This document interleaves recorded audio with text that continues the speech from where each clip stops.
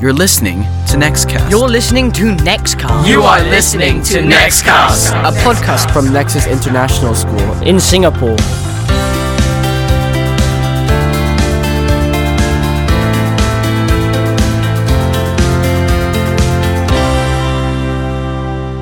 Hello everyone, I'm Jack, Year 10 learner and your host for today. And with us is Miss Steph. Thanks for taking part in the Nextcast. Would you like to introduce yourself? Well, that was such a spiffy opener, Jack. Well done. Okay, I wonder if I can match your energy. Hi, I'm Miss Steph. So I'm the deputy head of the secondary school. And I've been at Nexus for 6, nearly 7 years now. But I am so delighted to be on your podcast today. It's wonderful. Thanks for joining us. Can you please tell us about the journey that led you to becoming a PHE teacher and deputy head of Nexus? Absolutely. So, what you might be interested to know is that I don't actually have a PE teaching qualification. Shock horror. I'm actually a trained dancer. So my whole journey was actually in dance before I came to PE. So my PGCE is in dance, and I started my teaching career as a dance teacher. But you probably know sport's always been in my life as well. So I've been a netball player. I was an athlete as a kid. I threw shot put as a kind of Kent champion as a kid. I've done judo, I've done all kinds of things. And that actually really served me. So that when I was teaching dance, I always taught a little bit of PE. And when I moved to Asia, it was quite difficult to get a dance job. It didn't really exist. So I took a PE teaching job at my school before Nexus, and then just kind of stuck with PE, which has always been such a huge passion. So it's not a difficult thing to teach, but I find little opportunities to teach dance wherever I can, like the school musical. And when I got my job as the deputy head, I'd just come out of doing my master's course. So I have a master's in educational leadership and policy. And Mr. David Wade, who you remember, the old principal, we did our master's together. That's how we met. And we were sat around a table one day, and I was talking about wanting to move on from my previous school. And he said, I think I've got just the job for you. I need someone to come to Nexus and to sort out trips and CCAs and really get behind that programme. And I knew it was something that I could do. So I actually came here as the EOTC coordinator. And then the role for deputy head came up. And I thought, you know what, I'm going to back myself on this. I've had some great experience in the UK of leadership. I haven't done so much of it in Asia, but I've just come out of this master's, and I'm ready for a challenge. And me and Miss Fiona got the job at the same time. And then Miss Fiona's gone on to become the head of the primary school. But there's something very special about the relationship that me and Miss Fiona have for that exact reason, because we started that job exactly the same time. It's wonderful. So about dance, we heard that you had recently had part in the production of the 39 Steps to give our listeners the chance to get to know you better. Could you please tell us about your personal passions? Absolutely. So I actually talked about this in an assembly. I talked about it saying to the kids, we tell you all the time to do things that are risk-taking. And I love the idea that I could actually genuinely say I've done something that was terrifying. So I'd seen this advert come up for a company called the Stage Club. And I'd choreographed for them about 4 years ago. I'd choreographed Cabaret. And I haven't really done an awful lot of acting. It was my kind of second love behind dance and a little bit of singing. And I thought, you know what? I want something that is a real counterbalance to schoolwork. And we tell you guys all the time, do clubs, do CCAs, do sports, do something that counterbalances being sat at a desk. But very rarely as a grown-up do you get the chance to do that. So one Sunday morning, I went over to Goodman Arts Centre and did this audition. And I walked in and I thought I was auditioning for another part. And the guy saw me, he saw kind of my physicality and what I could do. And he gave me a piece of paper and said, can you read this? So I read it. And he said, right, can you now read it in a Cockney accent? And I thought about Bert from Mary Poppins. And by the end of it, it was Australian. And then he said, can you do this in a German, Russian accent, and by the end of that it was Welsh. And then he said, right, can you do it in a really plummy English accent, like you are the Queen? And by the end of that, I don't know who I was. So I thought I'd done this really, really awful audition where clearly I couldn't do accents. But lo and behold, I got this got the job, and I hadn't read the script, which is what you never do for an audition. I hadn't read it. I'd read the first page, and it was Clown 2.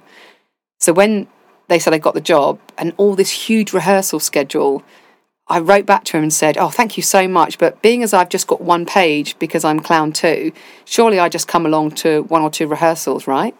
And he wrote back and said, you haven't read the script, have you? It's a 4-person play of which one whole role is Clown 2. Clown 1, Clown 2, the lead, who's Richard Hannay, and this other kind of woman who plays 3 different characters. So it was a big commitment, but it's the most fun I've had in years. And I can only describe it as joy. Doing something that has no purpose. There was no exam. It wasn't for my CV. There was no purpose to do this other than joy. And there were times in rehearsal where I was laughing so much I thought I was going to wet myself. And I had to say to people, stop, I can't, I'm laughing so much. And my face would hurt the next day from laughing. And it just reminds me of when we watch you guys doing CCAs and sports and musicals where you're giggling and sometimes we're like, guys, we've got to move on, please stop laughing. But how wonderful to do something that genuinely warmed my heart and made me so enjoy the arts again. And I loved it. It was a 10-night run of a show. So even when I was doing sort of some semi-professional work in London, I did some independent musicals in the West End, but they would be sort of a couple of weekends. You'd build a show up independently, put it on at the Palladium for 2 Sundays, and that's it. You disband the cast and do something else. You never had a 10-night run of anything. And that was quite daunting. I was like, I've still got to go to work. I've still got to, be well and healthy. Yeah, I've got to do a 10-night run of a show, 2 matinees, and turn up. People have paid money for this. So I found a little bit of an extra resilience that I didn't quite know I had. And that was something else. I thought, what a great reflection from a process to have found a quality about myself I didn't know I had. So yeah, a great experience. It's wonderful. Yeah. I'm quite interested in this play now. Do you want to give us, its main story? Yeah, it's, it was originally a Hitchcock film. So Hitchcock does a lot of kind of suspension and thriller, and people know him best for Psycho, which is the shower scene. Ah. But he does some really cool stuff with cinematography and pioneered a lot of ways of filmmaking. But this is a farce, and a farce is a comical way to represent a story. So it's a spy story. So this guy, Richard Hannay, meets this lady at a theatre. She goes back to his. He makes her some haddock, which was a funny line of the show. Would you like some haddock? And then she gets stabbed in the back and he dies on her. And they do it in such a funny way. He's in an armchair and she dies across him like rigor mortis. And he has to slide out from underneath this body. And we couldn't do that in the end because her armchair was too hard. So she laid on the floor and the actor had to kick her off. And then there's these 2... one of the roles I play, these 2 clowns, and I play 13 characters throughout the whole of the play. That's a lot. So I play a spy. I play this incredible character who's this Scottish McGarrigles, and she was my favourite character to play. She was cheeky, so she kept. At one point, she sort of lifts up her husband's skirt, and she's just an annoying character. But I loved her. She was my favourite character to play. And yeah, I play another character where I play someone who's supposed to be a little bit stupid. And I did it in a Birmingham accent. Sorry to all the Birmingham listeners out there. Oh. But I had to do things like, what you talking about? And I really liked him because he had some silly moments too. But stretched me in terms of my ability, but it was comedic stuff. And I really enjoyed comedic timing. I think that kind of British sense of humour, of kind of wit and sarcasm kind of came through. And I grew up on this stuff, so if I think about the things that were playing in our house as a kid, it was all these things. It was the 2 Ronnies, and it was Victoria Wood, and it was reruns of Last Summer Wine, and just really basic British comedy was bread and butter in our house. Hancock's Half Hour, which you will not know what that is, but it was a radio play that my dad used to listen to, and even that I knew about as a kid. It was played in our house. So there's a significant input of British comedy that I put into that play.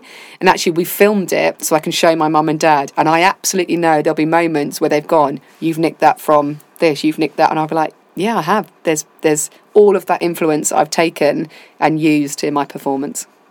Wow, that's amazing. Right.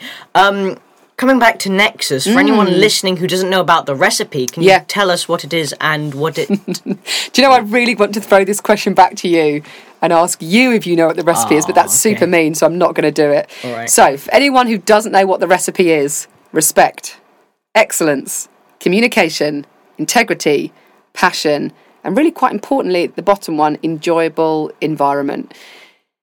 And it's a bit boring, the recipe. So every year I do an assembly. Where you bring out the cake, don't you? Yeah. But I try and top it every year. So last year I did it as taking things that could... tangible things, and I think I brought a brick along to be the environment. I got a kid to take their shoe off to do passions, and I mixed them all up in a bowl, and it was silly because there was like a shoe and there was a heart that was in Mr. Duncan's pocket, and he picked out a heart for respect, or Miss Heather had it, and there was a phone that I took off somebody, and I mixed them all in a big bowl, and then I went off stage, pretended I was baking, and I brought on the cake. Now the cake, as you know, is a prop from what show? Mary Poppins. Excellent. Yeah. So we reused the cake that Mary does in that whole scene with the disaster, and she makes this cake and it goes splat and then it gets remade again. So Miss Carrie Ann made that cake. It was brilliant. She made it when she had COVID, actually. And so the next year, how do we top that? Because kids that don't know me as either the tall lady with the bag, or the girl that does the cake on stage, which I love. So in the little kids know me as, oh, you're the cake one. The little kids know me as Mike Guy. There you go. Yeah. We all have a different way we're known at the school. So I thought this year we'll do real ingredients. So hidden underneath was the eggs and the flour and the salt and the milk, and the idea was, I think I made some tangible connection to excellence with the eggs. I do remember that. Something like, we all got to respect the flour. I don't know. I made some terrible, tangible connections. And we got everybody in their apron and their hat, and we mixed it on stage. And it was sticky for weeks on that stage. But the same joke applied. We all went off stage, we pretended we were finding a microwave, and we came on with the big cake. So I can't think what I'm going to do next year to top it. But for me, the idea that people just remember one thing about that assembly, it was the eggs that were excellent, or the idea that many ingredients combine to make something. There's a danger in reading that recipe and thinking one thing's more important than the other. And the enjoyable environments is often left off. And environments doesn't mean walls and bricks and mortar. And I think when we moved to this school, people forgot that Nexus was this incredible environment before we even came here. It was this incredible culture and school at a tiny, flat, run-down school, as you know, in Ulu Pandan. And when it came here, yes, the facade got pretty, but bricks and mortar don't make a school. People make a school. So when we say enjoyable environments, that still means people, and that still means the feeling of the school. Yes, the bricks and mortar make it really easy to market, because this incredible picture, and if you're looking to come here as a parent, as a teacher, as a kid, you're looking at that website and going, that is a state-of-the-art school. But I still love that it's the people that make that recipe. Continuing on from cake, if you were having lunch at school, which do you prefer, the canteen or the eco cafe? Now, I can answer this question based on time. And I go back to my story of the tall lady that walks around with a backpack on her back. I haven't had a lunch in 6 years. Oh, my. And that's not a problem, because I have more time. As senior leadership, we have more time than anybody else. Teachers work so hard at this school. And actually, the joy of going up and sitting in the cafeteria and spending 30 minutes eating a hot cooked meal and talking to other colleagues, I think is glorious. My time tends to not be at lunchtime. That's when I'm roaming around, I'm catching up with kids, I'm covering duties. So for me, it's that grab and go tuna sandwich down at the Eco Cafe, because it serves the fact that I'm moving around. And I like that. It's my chance to chat to kids, kind of catch up with anybody.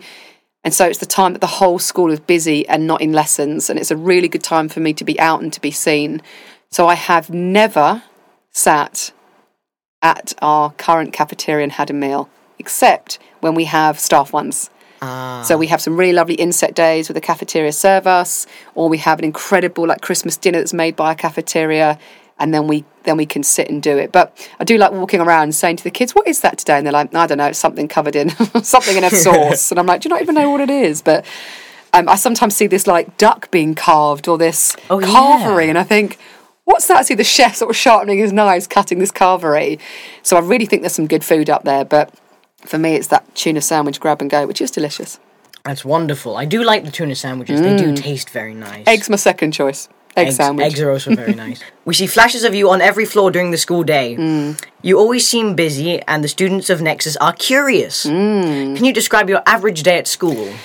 What a great question. And you know why I've still been here for 7 years is because not one day is repetitive. There's always something different going on, or something that kind of crops up, and it keeps things so interesting. And I really like that. And I think for me, I've recognised my dopamine, that kind of good flood from my in your head, comes from being challenged in so many different ways, and in, I guess, kind of wanting to be challenged. It's not wanting to sit in my office and hide away. I love that things mean that I get to go and watch lessons, or I get to support some learners who are struggling, or a teacher who's new and has just lost their way a little bit. And then there's all new things coming in. And as we grow as a school, it's those incredible relationships and partnerships with people outside of school. And there was a phrase just before COVID when we were working with SRT, Singapore Repertory Theatre, and they came and did a really cool thing with us for Wellbeing Week. They worked with Year 5 and 6 on this book, The Boy in the Box or something like that. And it was all about my identity. And then they came and worked on a Saturday morning for the Young Club. And now the Young Inclusive Company works with us on a Saturday morning. And there's so many things like that I keep wanting to get involved in and think, I've got to pin it for the moment because I've got something else going on. And the fact that we've grown MYP at the school, that's been my little baby for 3 years, and that's brilliant. We now have MYP Year 7, 8 and 9, so that's been my project. So I'm after the next big one. I don't know what it is yet, but there's something where I really want to get my teeth into the next thing that makes Nexus incredible, but how can we make it even better? So, going back to your original question, I like being busy. I like being around the school. I also like the fact that I'm not stuck on one floor. I love the fact that sometimes I'm down in Kindy 1, 2 and 3. And that's because I do things like trips and CCAs that cover the whole part of the school. It's interesting when people join the school. I've been doing some interviews this week for new members of staff, and they've been asking me about the building, and they're saying, so is it 3 separate buildings for different parts of the school? And I'm like, no, we're just all in one. And they're like, but that doesn't work. And I'm like, it does. You see Year 12s and 13s walking across the atrium, and then you've got a bunch of little kindy kids in a line all in their swimming kit heading out, and they might wave to the older kids and vice versa. And those are heartwarming moments for me. I love that one big community that transcends the 12 floors of the building. So yeah, really enjoy that I get to be around. What a luxury to visit all different parts of the school. Yeah, I love this school. Yes, wonderful. We're real advocates for it, aren't we? Yes. Finally, can you share with us one of the proudest moments you've had at Nexus? Do you know, I found this question really difficult, and you had the good foresight to send me these questions so I could think them through. Now, every single one of those I didn't even need to think about. The proudest moment I had to think about, and I wonder if it's this idea that success is made up of tiny moments or habits, or change is made up of tiny decisions. It's part of something smaller that makes up something bigger. So I struggled to find one moment where I would say that's it, that's the kind of the proud moment. But it got me thinking about the little tiny things that I can do to kind of make some changes. And one of the first things I did when I got here was change the system around trips. We had this trip leader that has got no ratios attached to them. So they sit at the top and everybody else has the ratios like 1 to 15. And it worked really well. So we now apply it to something in our school which is called a duty captain. So they roam around in the day and they have lots of people doing duty. But if you're sick, the duty captain drops down and covers for you. And what I realised I was starting to do was change systems and processes at the school. And actually, I'm really proud of that. It's almost what we'd call a change maker. There are things at this school that will last beyond me. So my legacy doesn't need to be a plaque on the wall. It's somebody in a few years' time when I'm not here will go, why do we have duty captains? And someone will go, oh, it was this deputy head called Steph that she brought that in. And they'll go, it's a really good idea, hopefully. Or they'll go, it's rubbish, get rid of it. But there'll be little things that I've implemented and changed, which actually equal up to small little things. When you add them together, I think I've actually genuinely changed things in this school. And again, I have the luxury of sitting on SLT, the senior leadership team, and we meet twice a week. And we make small little changes. And when we make them, and this is why I love this school, at the heart of all those decisions always is, will it benefit the learners? Will it benefit our staff? And if it doesn't, we don't do it. And often those decisions are made first around the learners, then around the staff. And then the layer somewhere above it is, how will the community see it and how much does it cost? But I love that still as a school, the decision making is that first, and other layers need to be added in. And I like that I've maybe been able to maintain that. Being one of those members of staff that travelled over from Ulu Pandan, I felt like a bit of a firekeeper. I've got to keep something alive because I joined this school and suddenly lit up again as a member of staff. I enjoyed the previous school, but suddenly something about Nexus made me want to work hard for people. And I love this idea that people work hard for people. They don't work hard for businesses and money. They work hard for people. And the relationships and how people felt about each other at the school was incredible. It was fireworks. And when you hear people join the school or you hear new learners that join the school, and I hear them sometimes talking lifts going, we couldn't do this at our last school, or I've started a CCA, I couldn't do that at my last school. And we're sat here with you, practically running this CCA. And that's incredible. And the things that you've done at this school, you had a passion around being involved in the tech crew, as we were speaking about before, you run stage left. So I love this idea that we invest so much in people, but that doesn't come from huge moments of change making. It comes from tiny little moments where we've all got these little projects that we're proud of. And I wonder if you spoke to any other member of SLT, I wonder what they'd say. I wonder if they'd speak about this idea of collaboration and leaning in to solve a problem. But no one's got this one standalone, I've done this, I've changed this. I think everybody would talk about the fact that we're all little change makers. And that's my proudest moment. I feel like I haven't answered the question because I couldn't. So I've given myself a get out clause. That's perfectly fine. That was a great answer. Thank you. So thanks for joining us on the next cast. It's been wonderful having you Thank here. Thank you. You've been a wonderful host, Jack. Well done. Thank you so much. And that concludes this episode for the next cast. Thank you for listening. Thank you for sticking to the end of the episode. Make sure you go subscribe on whatever apps you get your podcast from, and we'll see you next time.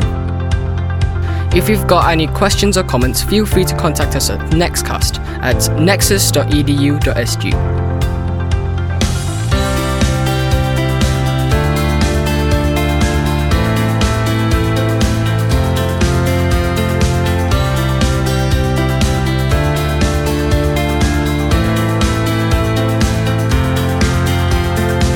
You are listening to Nextcast.